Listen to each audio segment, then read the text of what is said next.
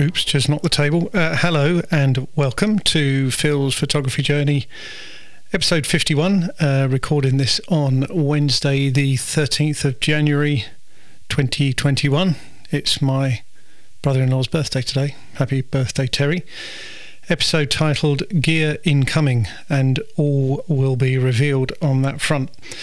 Firstly, I guess there's a connection to the gear that's incoming because it's the very desk that I'm recording from. Obviously, when I say desk, well, the Rodecaster is on a desk, and it's from a company called Daals, D-A-A-L-S. I'll put a link in the notes to the podcast.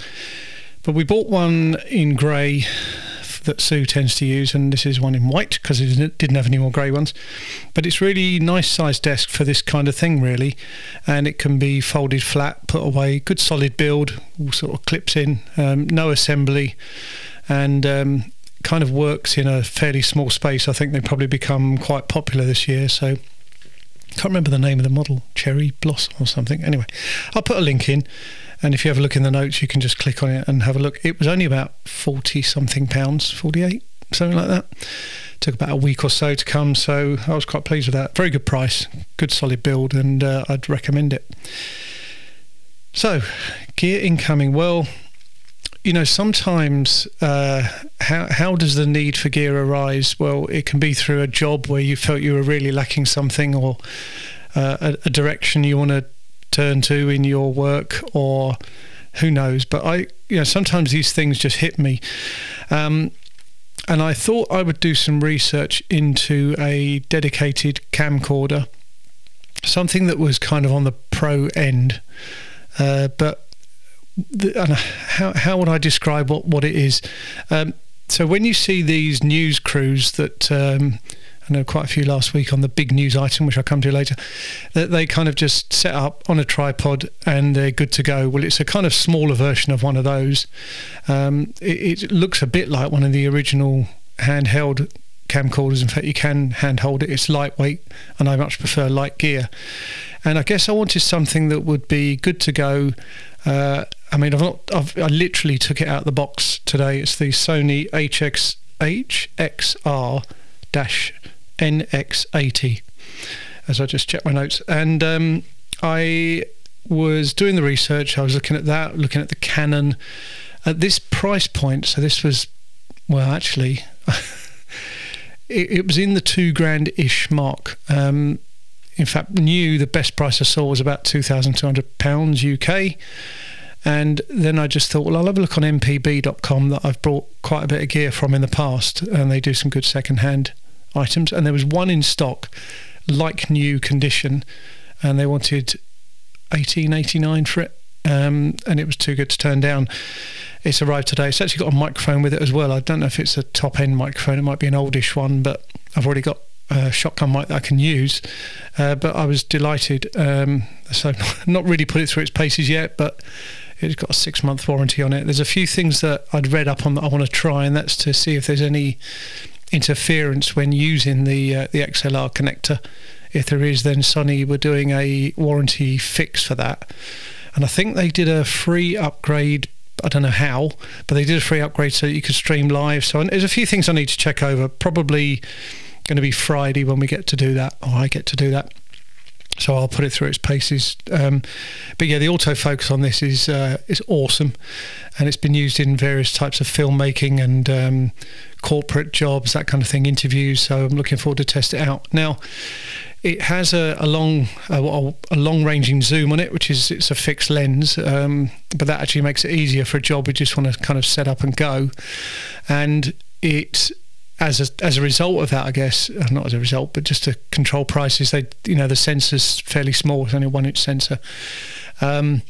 So low light won't be great, but again, if you're lighting the subject, that's fine. If it's really low light, then I will use my Nikons.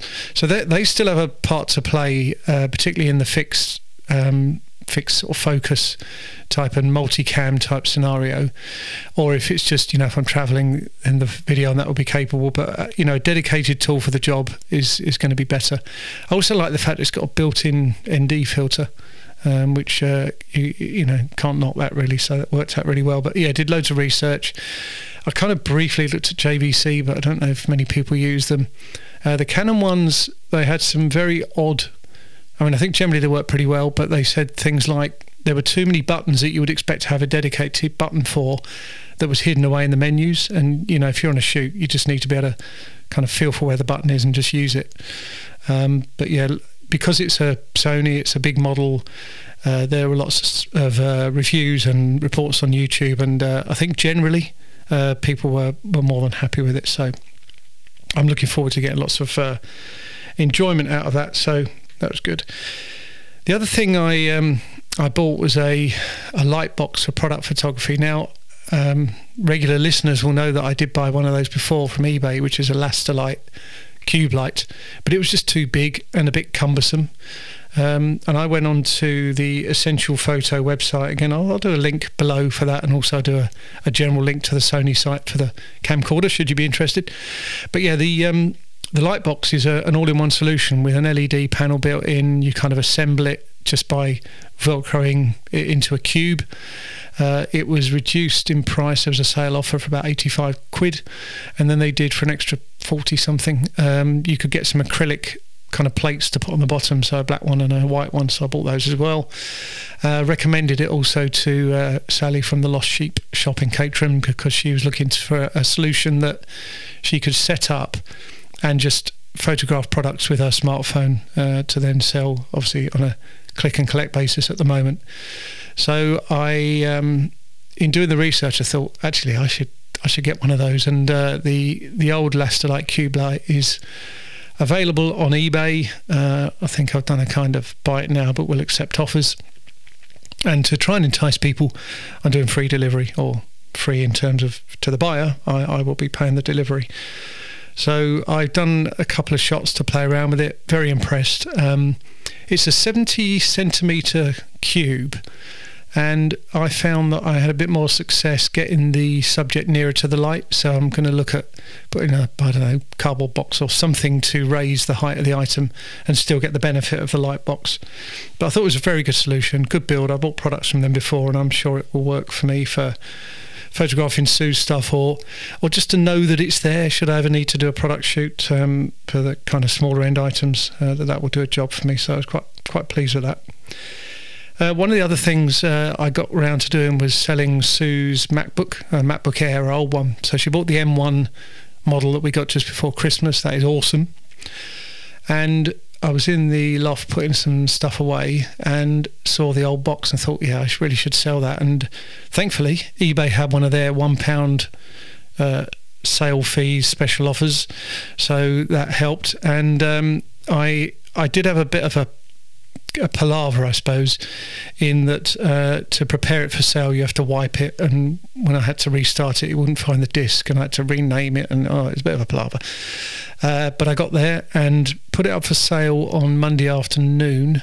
Had quite a few inquiries and watches, when people watch it, within a couple of hours, and after some to-in and fro-in, it sold that evening, and the guy should have it by now because I tracked it.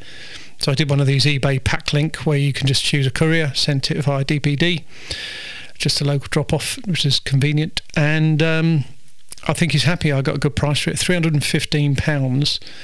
We paid $794, and if my maths are right, this was very rough maths that I did, for the time we had it, I think it worked out that our expenditure was £8 per month. 8 per month. If you add all that up, that was the difference between what we paid for and what we got back. So this was a 8 gigabyte of RAM, 128 gig hard drive, pre-Retina, but good machine. We looked after it. A couple of people said, "Oh, they need dents and scratches." Nope, it was used but not abused. Always looked after. Rarely went out of the house, and if it did, it was in a cover. So overall, I think we were really pleased. Because we've fully tested Sue's new one now, and no point in having that lying around. The sooner you sell it, the sooner the kind of market price will be met. Excuse me. I'm going to just have a slurp of water. I'm never happy with my voice. I mean, it's the only voice I've got. And I play these back, and over time, I do little tweaks. I'm fairly happy with the sound quality now. Maybe I shouldn't share this, but no, I think there's always room for improvement. The fact that I'm now doing these every week means that I always listen back to the whole show through Downcast. I'm using to listen to my podcast at the moment, so it's a good opportunity to hear what it's all about and get a kind of, and also playing it in and amongst other podcasts. So some lately, one of them, the Cult of Mac, is it called the Cultcast? They've gone to a model where they broadcast on YouTube and record it as a podcast, and I think the sound level is much lower, so it's really jacked up. It's about 7/8 of the way up the scale when I listen to that. So I think I try and have this bold and as in your face as it can be with my kind of softish, husky-ish, weird voice. It's not really a radio voice, certainly not for the daytime radio. So yes, we had a very good result. The other items up for sale. Also, we sold our sofa. I mean, I did drop the price. It's going to be a nightmare. So tomorrow morning, in the same time window, we've got our usual grocery delivery. We've got a guy coming over from central London to take away our old sofa because he bought that off of eBay. And we've got our new sofa being delivered. And you know what's going to happen, don't you? They're all going to turn up at once. But we'll manage it. We'll work it out. We'll get around it. So, yeah. So that was cool. So in other kind of work stuff, been doing some stuff scanning Dad's old photographs. Come on to that in a future episode. Some of the little plans I've got to do there, and I released a video. So I'd been meaning to do this for so long, which was a little video of my lockdown walk, and that's gone down quite well. Not as well as the Croydon one, which is going a storm. But yeah, the lockdown walk one is I was putting into place some of the techniques that I learned from the Create Videos That Don't Suck book, Steve Stockman, which I've talked about in the last couple of weeks, and that's on my YouTube channel. I will do a link below just in case you haven't seen it and you would like to. I also did a little kind of, and this sounds really weird, it's a sort of video advert for how I could cover a funeral if recorded. So this wouldn't be to stream a funeral, but it would be that, you paid for me to go and capture it and then edit it as a kind of proper video. So I did it based on the funeral that I did a video for last November. And I'm kind of keeping that offline for now. It sort of will be available that if people wanted to get an example, I could just transfer it to them. But I've been quite pleased how that came out. I'm getting very particular and meticulous in my video editing, and hopefully that means that there's some quality that's going in and therefore coming out. So that was good. What other things have been happening? A few other kind of off creativity things. So Mum's now fully vaccinated against COVID-19. Well, I mean, it might take a little while to bed in, but took her last week, and they're clearly getting very used to the operation because we had to wait around before, and this time they were all ready for us. We went straight in. We were early, but they could still accommodate us. It was actually the same lady that did her previous vaccination that did the current one. So now she's had her 3-week gap. I know that they're now pushing it out to 12 in some cases, but she had the 3-week gap. So Mum's in a better place than she was. So we're very pleased about that. Obviously, the COVID numbers in the UK are horrendous at the moment. Government scrambling around to do what they can, and there's little subtleties coming in about that they're going to get tougher on policing it. Supermarket stores and things are going to get tougher on the mask wearing kind of protocols. I also saw today that I think in Scotland, so we're all kind of different in the UK, as you well know, some of you, the click and collect, I think it was involving currently going inside to a shop or a takeaway restaurant or whatever to collect your item, and they're going to stop that now. It's got to be collected only at the doorway, which actually makes sense, and I know some places do that already. So I expect to see more changes there because I think we had 1,400 deaths recorded yesterday, and always a very high number of cases, and we keep hearing about it. The different people are going down with it all the time. So, and it's impacting younger people, all the way through to deaths in some cases. So, very worrying. We've got a simple brief, which is to stay indoors as much as possibly you can. I go out probably now just once a week, which is to take my mum to the doctors for a dressing to be replaced. Obviously, mum's okay. I mask up and sanitise and check in at the doctors and all that kind of good stuff. But and because there's no golf, that's about the only sort of thing I'm doing at the moment in terms of going out. I also had a while back, probably last summer, the end of the fence in the garden gave way. It's kind of lost its connection to the master fence post or whatever, and it was leaning, and I kind of shored it up a bit with some rope, but it was a very amateur fix. And then when we had the storms the other week, a whole panel came down, although it was basically nailed in, and it should have been screwed in when it was first set up. So the structure was there. It was just the fixing to the posts that needed to be sorted. And I'd had a quote, and the guy came in and he said, "Oh yeah, okay. Well, the first bit, as in the screwing rather than nailing," he said, 10-minute job, no problem. I said, "Well, what about this other bit where it's leaning over?" And he said, "Well, there's a couple of guys who got desperate for work." So he said I could get 2 guys in. They would dig it all out, put a new concrete post in. Really, you probably need the next panel after, which is currently a kind of, I don't know, chicken wire, I suppose you'd call it. A bit more solid than that. But so it's one extra panel of, I don't know, 6 or 8 feet, maybe a bit longer. And he said, yeah, so that's 2 blokes for one day. That's 400 plus you this, plus you that. And this guy was respected and does a lot of work in nursing homes and commercial stuff, doesn't really do fences now, but he said, these guys would be so grateful for the work. I think I would, actually. £200 each for the day to do some fencing work. No disrespect to fencing people. And he said, he came back to me the following day, I can source the materials. And I thought, yeah, okay. And I said, look, I'm going to get some other quotes, which is what I do, and which I recommend, and I'll get back to you. So I then thought, my brain works in such weird ways sometimes. So I thought, well, why not ring up Nick Teal, Teal Building Services that I've used before, just to, say, could you pop in and have a look? So I messaged him during the kind of Christmas holiday period, and he came back to me after and said, can I come round in the evening on a Monday week ago, maybe, something like that. Yeah, no problem, come round, torches on, headlamps and those kind of things. Went out into the garden. He said, hack the nails off, screw it in, yeah. And he said, I can just put a bit of timber there, screw it in, bolt it through, yeah, no problem at all. And do you know what? I didn't even ask him the price.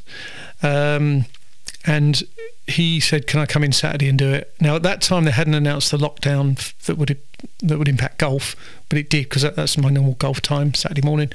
But anyway, he came along and he did it for an extremely, extremely sensible and appreciative price.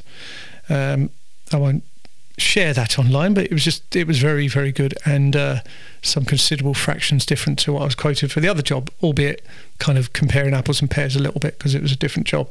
But he shored it up and he said that's not going to go anywhere. And then I think he barely had time to drink his tea. It was done in half an hour. So I was a very, very pleased customer who will now recommend him. He was happy to just get it done. He's now got plenty of other work to do. So I was really very, very pleased with that. So, and finally, I guess, just before recording this, there was the debate going on in the, what do you call it, in Congress, about the impeachment vote. So I think they're probably doing that vote now. So I'll listen out for that. But I mentioned before on this podcast, I've been fascinated by developments in the US since the election, really kind of burying deep into understanding more about it and learning more about it, about the processes and just what's happened in Trumpism. And actually, I think as well as what we already know and what we've already read and what we're kind of almost seeing unfold, and I'll come on to the events last week shortly, but I also recorded a 4-part series on Obama's White House, so covering his 8-year, you call it reign? 8-year term as President of the United States. what a different guy. I mean, obviously a very different guy. Most people are different to Donald Trump. I think he's a mobster. I'm happy to put that out there.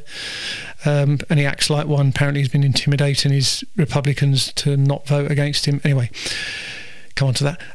So Obama, the Republicans did a good job of being in opposition to his Democratic government, but they all seemed a bit like you would expect any opposition party to be. They make an argument and judgments based on the policy and the position and the commitments, if you like, that party have in politics. It's why an opposition needs to be effective opposition to hear both sides and hold the incoming government to account. And I think even in that first episode, and it's probably true for many regimes and people who administer government, is to get things done is very, very hard, and the path is not always clear. So so that was interesting, that whilst we're seeing those events unfold in the United States now, history actually happening before our eyes, to then see this kind of account of how Obama did things from 2008 through his term, it's like chalk and cheese, night and day, totally different. And he was a very funny guy, Barack Obama, very funny guy. So, and I think his heart was in the right place. But no, I mean, those events last week were just horrendous. Someone pointed out today that this was coming way before the election. He was talking about, he was stoking the boiler or stirring the pot, poking the bear, whatever terms you want to use, from the summer onwards. And then, of course, it was almost inevitable that what happened in the election happened in the election. And then some of those speeches from him and Giuliani, and is it Mo Brooks from Alabama, and just led to quite ridiculous scenes last week. I absolutely cannot believe in a seat of government there will be that lack of protection. So in the UK, you're not going to get anywhere near that in Parliament. There's physical blocks in place, iron railings, armed police. They would just open fire at you. If you came at them in the way that those attackers went at the Capitol building last week, and remember, we're not a gun country as such in the UK. There's no gun laws, not like NRA type of thing over here. But you won't mess with those guys. We've had lone wolf attackers before, but they would have backup and they would just open fire. And if that meant 10, 20, 30 or more people were mowed down, well, I think they'd probably get the message after that, because there'd be a pile of probably dead people in front of them. And I'm just trying to say it how it is. There's a rigorous defence of our democracy and our values and our, the guys that we elect to govern our country. And I just didn't really see that last week. I thought if they'd have pushed further and quicker and maybe in a different way, who knows what the outcome could have been. So, and then of course there was this, free speech argument, is it that being damaged because they took away Trump's social media access? I think it took his YouTube away today. These are private companies that offer a service, and you sign up to the terms of that service. If you start abusing that, then you should expect there to be a follow-up. Likewise, the kind of standard user, should we say, of those services, do they want to stay on a platform that lets those sort of voices, or let those personnel have a voice? So I think, free speech is still freely available. As President of the United States, leader of the free world, holder of probably the biggest known job in the world, although China's pretty big. Anyway, you can have a press conference. Now, read an article the other day.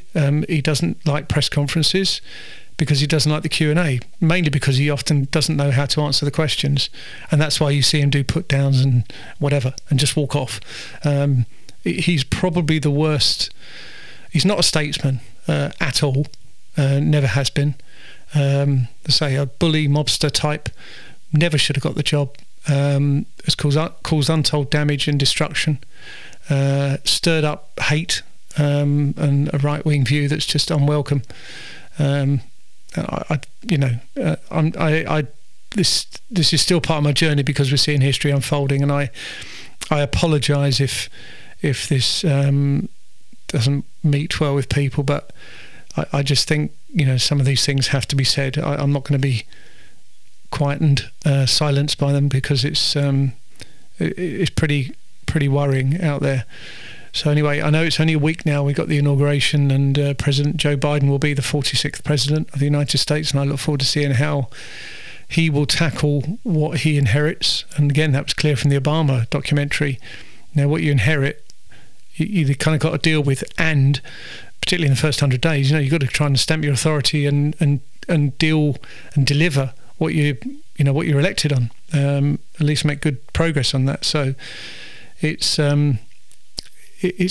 was never meant to be an easy job, and it most certainly isn't. So anyway, next week we'll see what happens between now and then.